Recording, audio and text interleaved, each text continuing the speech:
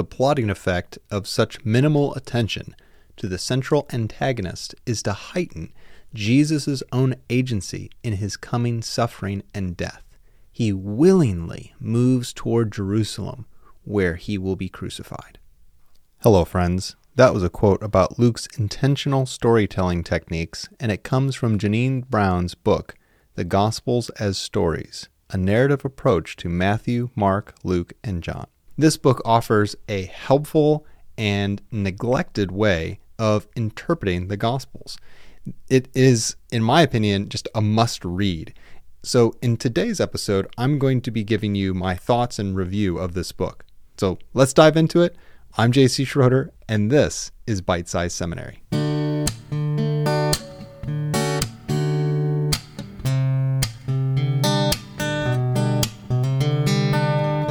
So again, today in this episode, I'm going to be talking about Janine Brown's book, The Gospels as Stories. It's published by Baker Academic in 2020, and it comes in just under 200 pages. Now, this is more of an academic book, but this is the great part of it, is that it is without a lot of that burdensome academic language. It is really an easy read and quite enjoyable. An interested reader would tremendously benefit from this book, as well as many others who have more advanced biblical training. One of the things that Brown describes in sort of the beginning of the book is this sort of reading problem that has occurred in scholarly circles and has filtered down to the church as well, is that we have read the Gospels in little, dare we say, bite-sized chunks. We read them as individual sayings or as individual stories. And we don't really have a good understanding, nor do we intentionally read them as a whole, as being connected. And this is what Brown seeks to bring us back to, is reading the Gospels as whole documents, not just as individual things that Jesus did and said, but as an entire story that the Lord inspired with the human authors to present the life of Jesus. So, spoiler alert, I guess, I wholeheartedly recommend this book. Go check it out. It's fabulous. Now, in terms of the book structure, it begins with a brief introduction as its first chapter. This sets the tone and the definitions and all of that for the rest of the book. After that, Brown deals with 4 main issues of how to approach the Gospels from a narrative perspective, of treating them like stories. So she's got 4 main issues that she deals with. And with each of these issues, she has one chapter that describes one of those issues, and then a chapter that follows that description of that method or issue with an example of how it is practiced with one of the Gospels. So for instance, the second chapter deals with plot and plotting. Here she deals with what this looks like, what this means, and then she shows in the Gospel of Luke what the plot is and how Luke has intentionally laid out the plot of his Gospel.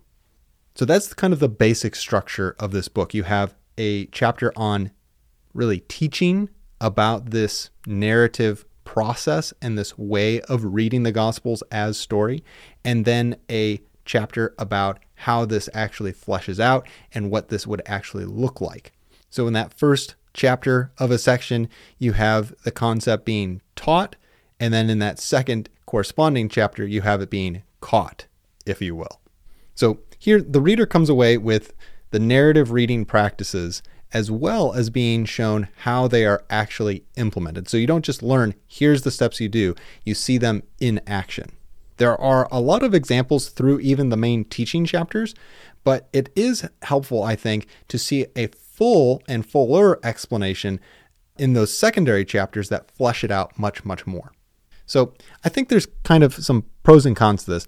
It's a pro that you can just read the chapters that are the teaching chapters, and you can get the kind of the basics of what reading the Gospels as stories of this narrative criticism, how that works without seeing them implemented in the actual Gospels. So you can shorten your reading there a little bit.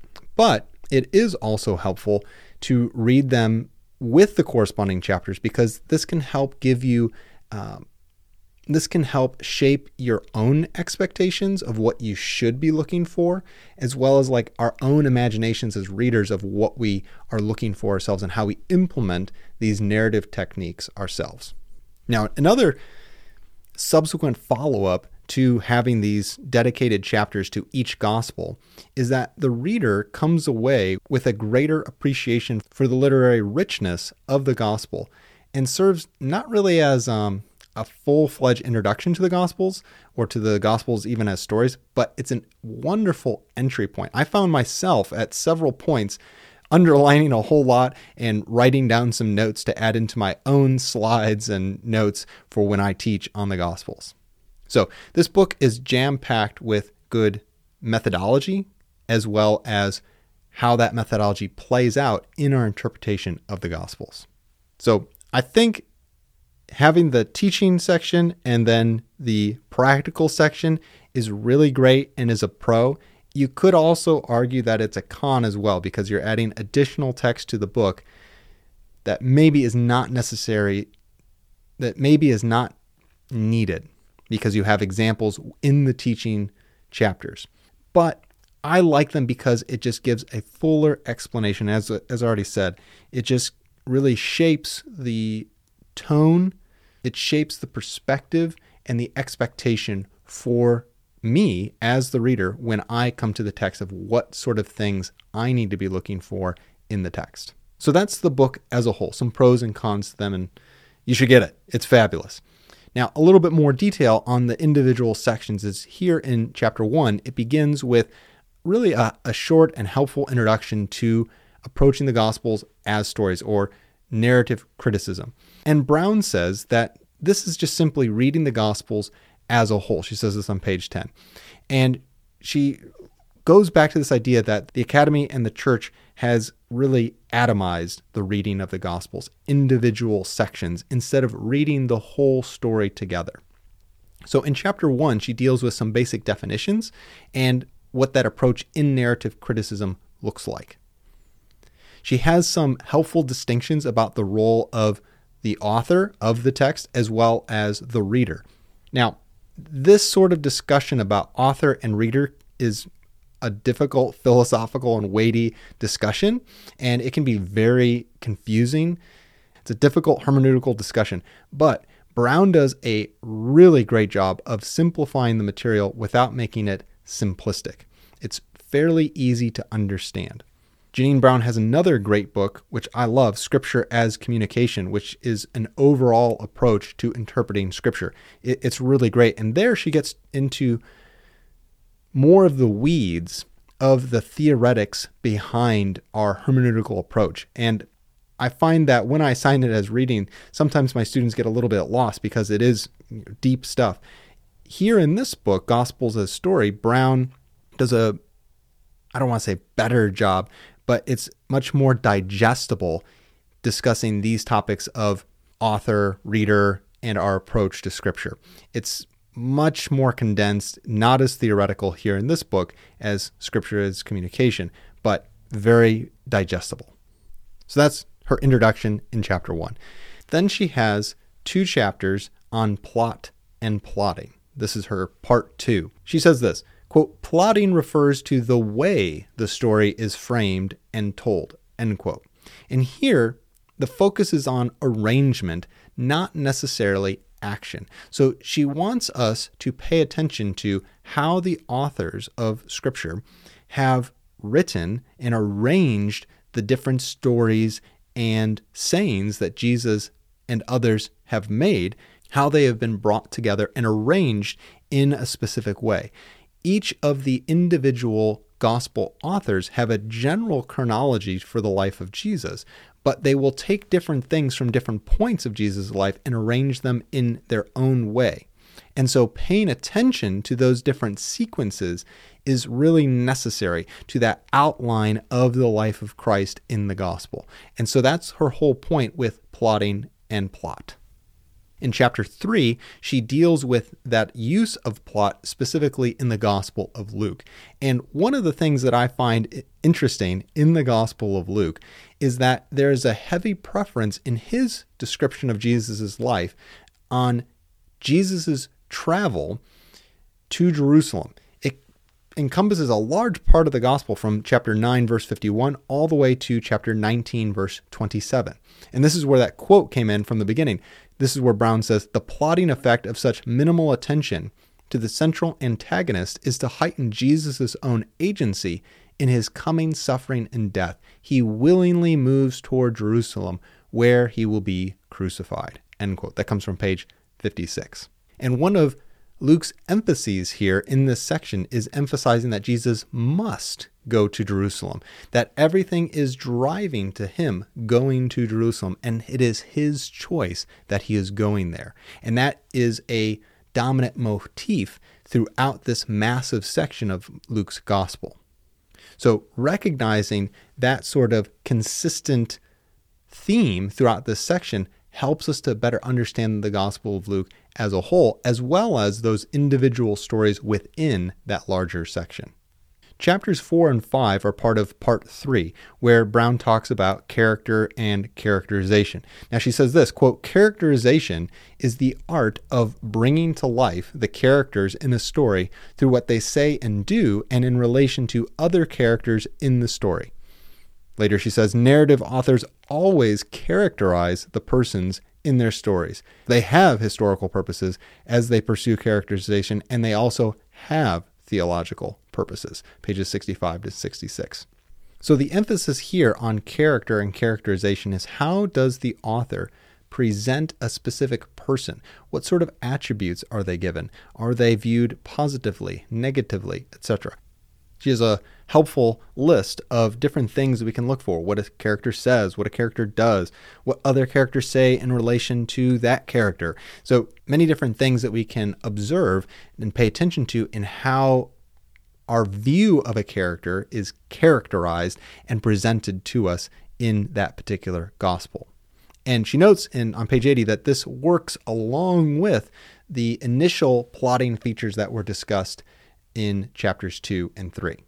Then in chapter 5, dealing with characterization, she sees how Matthew has his own particular strategy of characterizing the disciples.